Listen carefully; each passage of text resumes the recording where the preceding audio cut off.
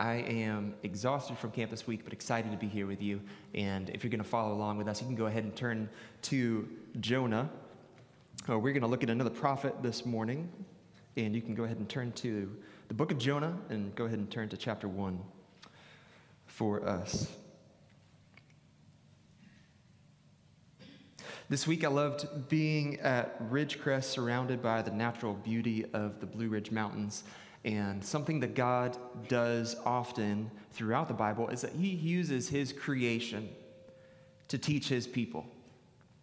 And here in the story of Jonah, God uses three things in creation to teach Jonah, to confront some idols that he has in his heart.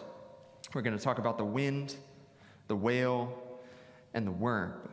Now, maybe you are a serious student of the Bible and you want to raise your hand right now and say, Colby, actually, the Bible doesn't specify that it was a whale. Actually, the verse says that it was a great fish. If you were to say that, I would say, hey, you are right. However, the wind, the great fish, and the worm just doesn't flow as good for a sermon title. So today, it's going to be a whale, okay? That way, I can get some extra credit from Pastor Charlie for having 3 W's in a row, okay? All right, I'm going to summarize the story of Jonah, pick out some verses from chapter 1, 2, 3, and 4. We're going to highlight 3 lessons that Jonah learns through the wind, the whale, and the worm. So, in verse 1, it says this: Now the word of the Lord came to Jonah, the son of Amittai, saying, Arise, go to Nineveh, that great city, and call out against it, for their evil has come up before me. But Jonah rose to flee to Tarshish from the presence of the Lord. And he went down to Joppa and found a ship going to Tarshish, and he paid the fare, and he went down into it to go with them to Tarshish, away from the presence of the Lord.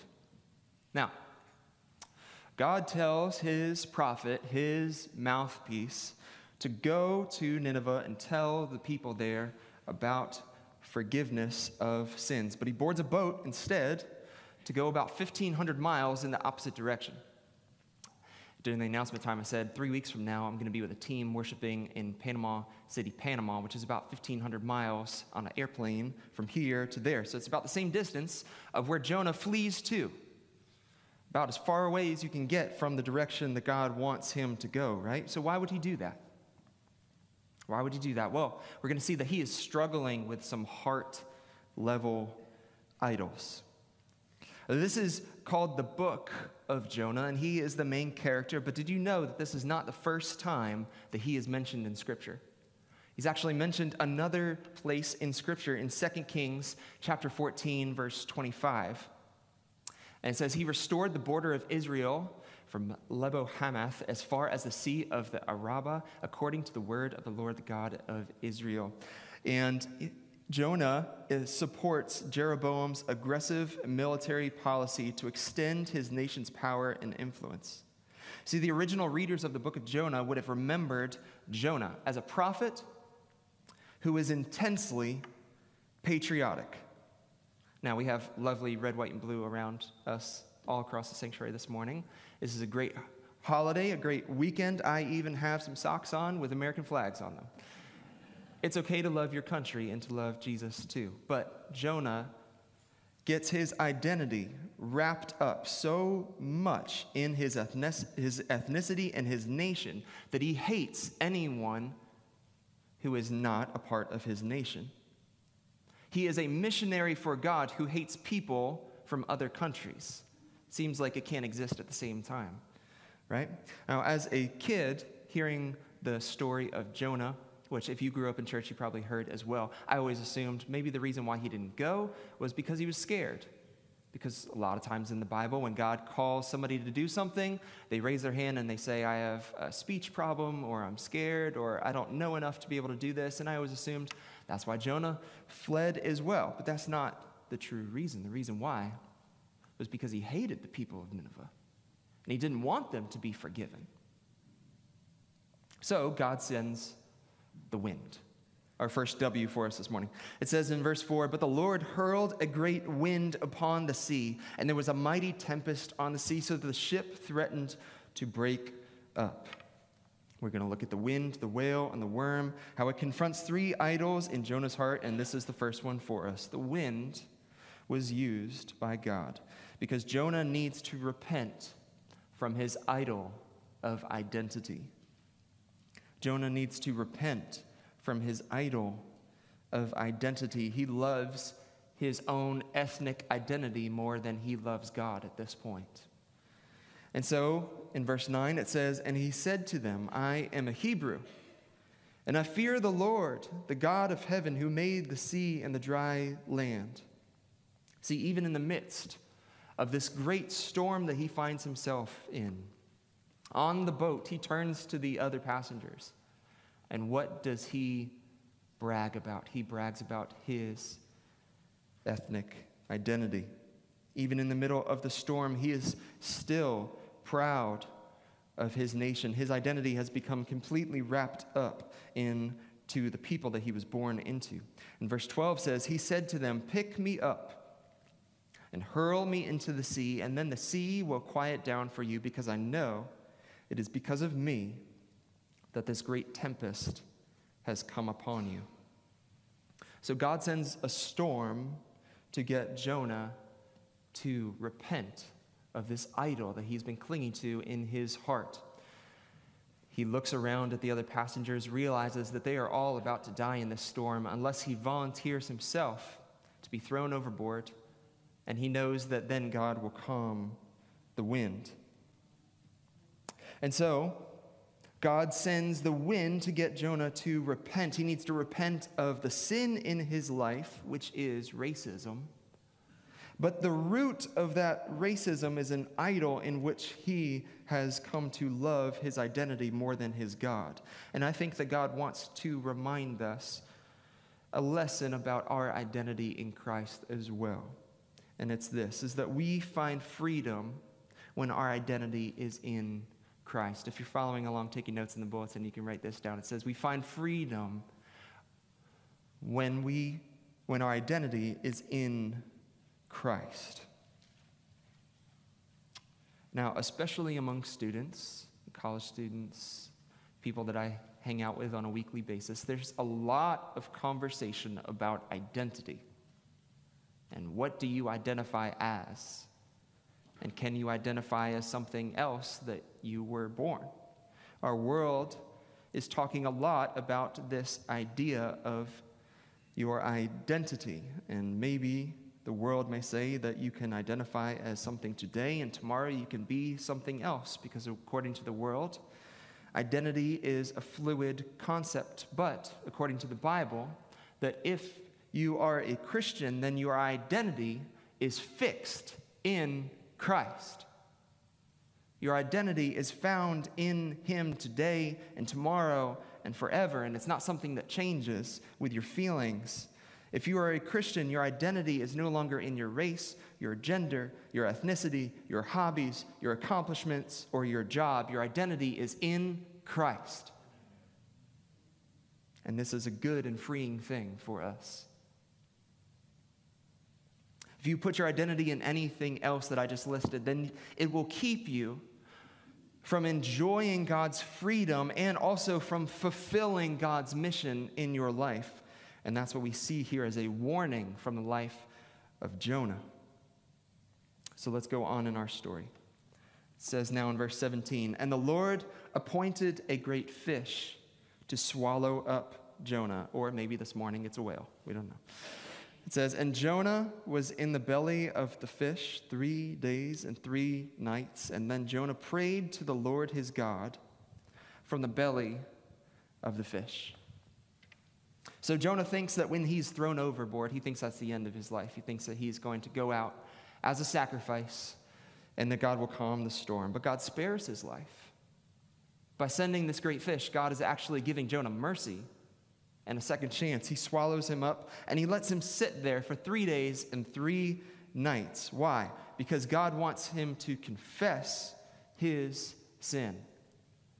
And Jonah needs to sit there for 3 days and 3 nights and think about the sin in his life and the idols in his heart and repent from them. So God sends the whale, and the reason why is because Jonah needs to repent from his idol of self-righteousness. God sends the whale into Jonah's life because he wants Jonah to understand that he has a second idol in his heart, and is this idol of self-righteousness. Now, this summer, by God's grace, Lauren and I are going to be celebrating our 10th anniversary. And I've learned at least 2 things from being married 10 years. Probably more than that. But at least 2 things. And one of the things I've learned after being married 10 years is that if you find yourself on a date sharing some food, or maybe you're at a restaurant and you're sharing a dessert or something, and your wife slides the plate across the table to you and says, "Here, you have the last bite," it's a trap. It's a trap. Do not take that last bite. Now, if you do take that last bite, and you find yourself now in a predicament, the only way out is by apologizing, because apologizing is essential for all relationships, friendships, marriages, and even our relationship with God. And that's what Jonah needs to learn here, is that he needs to apologize to God. He needs to confess his sin. He needs to identify and turn from the idols in his heart. And so it seems like he does here, because in chapter 2, verse 8, it says, "Those who pay regard to vain idols forsake their hope of steadfast love.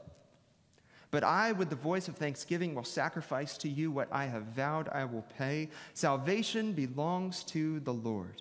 And the Lord spoke to the fish, and it vomited Jonah out upon the dry land. Now here, in the belly of this fish, he ironically says, idols are pointless.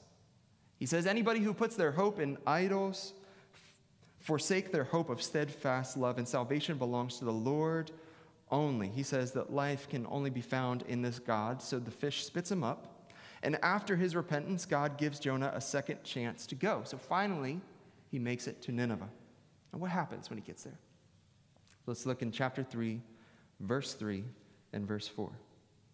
It says, "So Jonah arose, went to Nineveh, and according to the word of the Lord." Now Nineveh was an exceedingly great city, 3 days' journey in breadth. And Jonah began to go into the city, going a day's journey, and he called out. Now this is the sermon that he preaches after being given a second chance in life and a second chance to obey God. This is the sermon that he delivers to the people of Nineveh. He calls out, verse 4, "Yet 40 days, and Nineveh shall be overthrown." Yet 40 days, and Nineveh shall be overthrown. This is the shortest and meanest sermon of all time. Imagine that was my entire sermon for you this morning. I walked up here and I said, if you don't repent from your sins in 40 days, God will judge you. On the plus side, you would get out of church really fast, and you probably would beat the church rush around town, right? You probably would get first in line at Zaxby's or Barney House or wherever you're going after this. But on the other side, you probably would leave thinking, is Colby okay? Why is he so mad? Does he like us? What was that sermon about? And after God just forgave Jonah, gave him a second chance at life, a second chance in obedience, he walks into Nineveh and delivers the shortest and most self-righteous sermon of all time, and walks away with no compassion or grace on this city. You see, God sends this whale to teach Jonah that he has an idol of self-righteousness in his heart, and that he needs to learn about God's grace. And so, something else that we can take out of this for ourselves is that we find freedom when our righteousness comes by faith. Jonah is still trying to earn his own righteousness by being perfect and obedient, and he's walking around with a self-righteous attitude. Now, for us as Christians, our righteousness does not come from our own works. It comes by grace through faith. The righteousness that we have, Jesus earned it for us, and he transfers it to our account when we put our faith in him. He took on our guilt, our shame, our punishment for our sin on the cross, and exchanges his perfect righteousness to us. And this comes by grace through faith. This is what separates us from every other world religion, that we are saved by God's grace, not by our own works. And in the kingdom of God, there's no room for self-righteousness. If we walk around in self-righteousness like Jonah, then we will not enjoy the freedom that God has given us, and we will not be able to fulfill the mission that God has given us.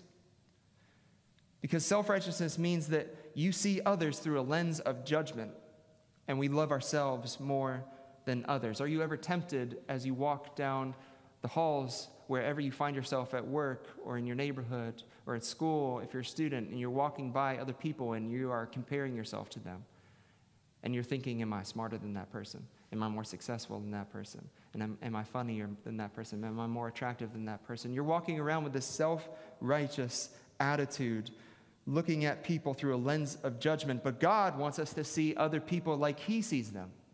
And God wants us to love other people in the same way that God loves them. And that can only happen if you find freedom in the righteousness that's available to you by grace through faith. Now, we've made it to the last chapter and the last part of our story. And so if you're following along, we're in Jonah chapter 4 now. And this is one of my favorite parts of the story. It might be my favorite chapter in the book. It says, but it displeased Jonah exceedingly. God had just said he was going to forgive Nineveh, and he was angry, and he prayed to the Lord and said, O Lord, is not this what I said when I was yet in my country? That's why I made haste to flee to Tarshish. The real reason comes out. It's that he didn't want these people to be forgiven. For I knew that you are a gracious God and merciful, slow to anger, abounding in steadfast love, and relenting from disaster. Therefore now, O Lord, please take my life from me, for it is better for me to die than to live. And the Lord said, do you do well to be angry?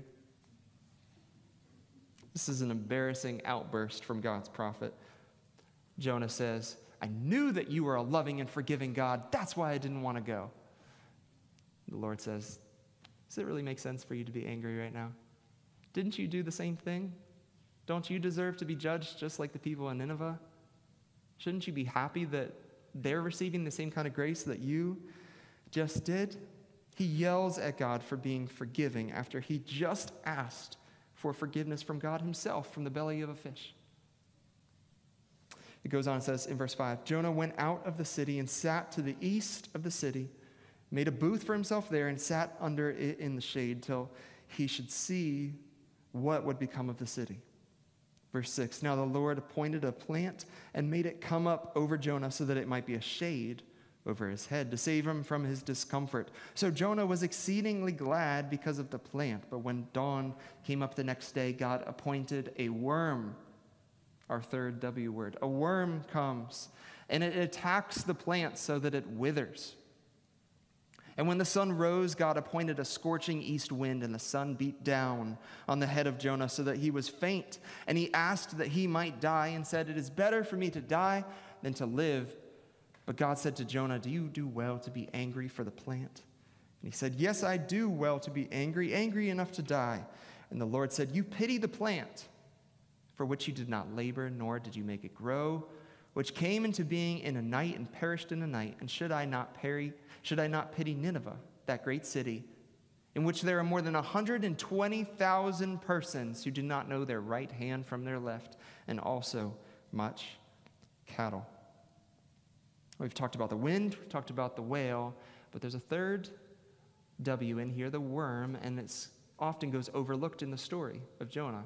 Right? If you see pictures of Jonah in children's Bibles, there's always a whale there, but it seems like this worm is just as important as the whale. This tiny little animal, from one of the biggest ones to the smallest ones, God is now going to teach his prophet another lesson and confront him on another idol in his heart, and that is that he needs to repent from his idol of comfort. From his idol of comfort. He finds himself up on a hill, overlooking the city, waiting there, sitting back like a villain in a movie, waiting for this city to be destroyed by God, hoping that it would be destroyed by God. And then a plant comes up, and it grows faster than any other plant he has ever seen, and now he has shade, and he gets to sit back like a villain. And now he's in the shade, and he's even more comfortable, and he can't wait for God to bring judgment down on these people that he hates. And then the next morning, a worm comes, and the worm eats away at his shade And now his shade is gone and the sun is beating down on his head. And he says, Lord, I don't even want to live anymore. And God says, you care more about your own comfort. You care more about this little plant and the shade that you have than you care about 120,000 people out there. You care more about sitting in the shade rather than the souls of 120,000 people. God wants him to repent from this idol of comfort. Now, comfort's a gift from God, but it can also hold us back from living the kind of life that God wants us to live. Jesus told his disciples, deny yourself, pick up your cross, and follow me. And that doesn't sound like a very comfortable life to me. So Jesus is essentially saying to his followers, you have to choose one or the other. Either you're going to choose comfort in this life or you're going to choose to follow me. But if you do follow me, then you will find everything that your heart is longing for. You will find acceptance. You'll find unconditional love. You'll find hope. You'll find an unshakable joy. And you'll find freedom if you follow after me. And so a third lesson for us to be reminded of this morning is that we find freedom when we embrace God's mission. We find freedom when we embrace God's mission. Just like Jonah, God is calling us to live on mission for him today. Question for you. When you drove on your way to church this morning, and I'm so glad that you're here, how many other churches did you pass along the way? For most of us, it's probably a couple of different churches that we drove along the way here, and I'm so glad that you're here. I'm so glad that we live in a country where there are many churches and options to worship. But did you know that there are billions of people around the world who will never drive by a church? There are billions of people who live in places of the world who will never in their entire lifetime meet one Christian. They will never hear the name of Jesus. And they will never know that Jesus loves them just as much as Jesus loves us. And so if that's true, then we need to embrace God's mission. We need to take this gospel to the ends of the earth. And it starts here as well. Maybe this morning God wants you to consider joining in on our Who's Your One campaign. If you stop by the Welcome Center, you can see that we have a place to drop in ping pong balls. And this is a reminder to us that yes, we need to take the gospel to all the nations, but we need to also take the gospel to our neighbors as well. And so this morning, if you pray for someone who is far from God but close to you, go ahead and drop a white ping pong ball in there. If you have an opportunity to share a meal with somebody or serve someone or share the gospel with them, drop different colored ping pong balls in there. There's instructions in the Welcome Center. And then rejoice when we see a red ping pong ball in there because it means that someone has given their life to Christ.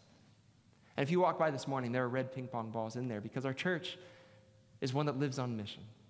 And let's continue to do this because we find freedom when we embrace God's mission. One day, a greater Jonah came into the world, and his name was Jesus. He was a substitute who raised his hand and said, "Throw me overboard into the sea of God's wrath," where on the cross he took on God's punishment, not for his own sins, but for our sins. And he was dead and buried for 3 days, just like Jonah was in the belly of a fish for 3 days and 3 nights. So was our Lord in the grave. And then he rose again and went out preaching the forgiveness of sins, just like Jonah was supposed to do. Jesus is a greater Jonah. And if you're here this morning and you have never repented from your sin and put your faith in this greater Jonah, then let today be the day of your salvation. Find this freedom that is offered to you in Christ. Come down, pray with me. Pray in your heart, Lord, I want to turn from my sin and follow after this Jesus. I want this freedom and this hope that we've talked about. Maybe this morning you've already made that decision. Maybe you're here, you're a follower of Christ, you've been a follower of Christ for many years. Then maybe this morning God wants you to examine your heart for idols. Maybe he wants you to think about, do I have this idol of identity, this idol of self-righteousness, Or am I clinging to this idol of comfort in my life? This morning, if you're a believer, embrace God's mission for you and go out this week telling others about the freedom they can find in Christ as well. Would you pray with me? Lord, we thank you for Jesus. We thank you for the freedom that we have in him. Lord, we confess that sometimes we cling to these idols. Sometimes there's other idols that we turn to.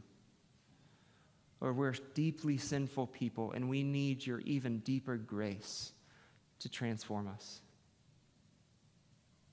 Lord, I pray that if there's one in here today who has never put their faith in Jesus, that today would be the day that they begin following after him. And for those of us who have been following after you, Lord, help us to go from this place and make Jesus famous among our neighbors and among all the nations. We pray this in his mighty name. Amen.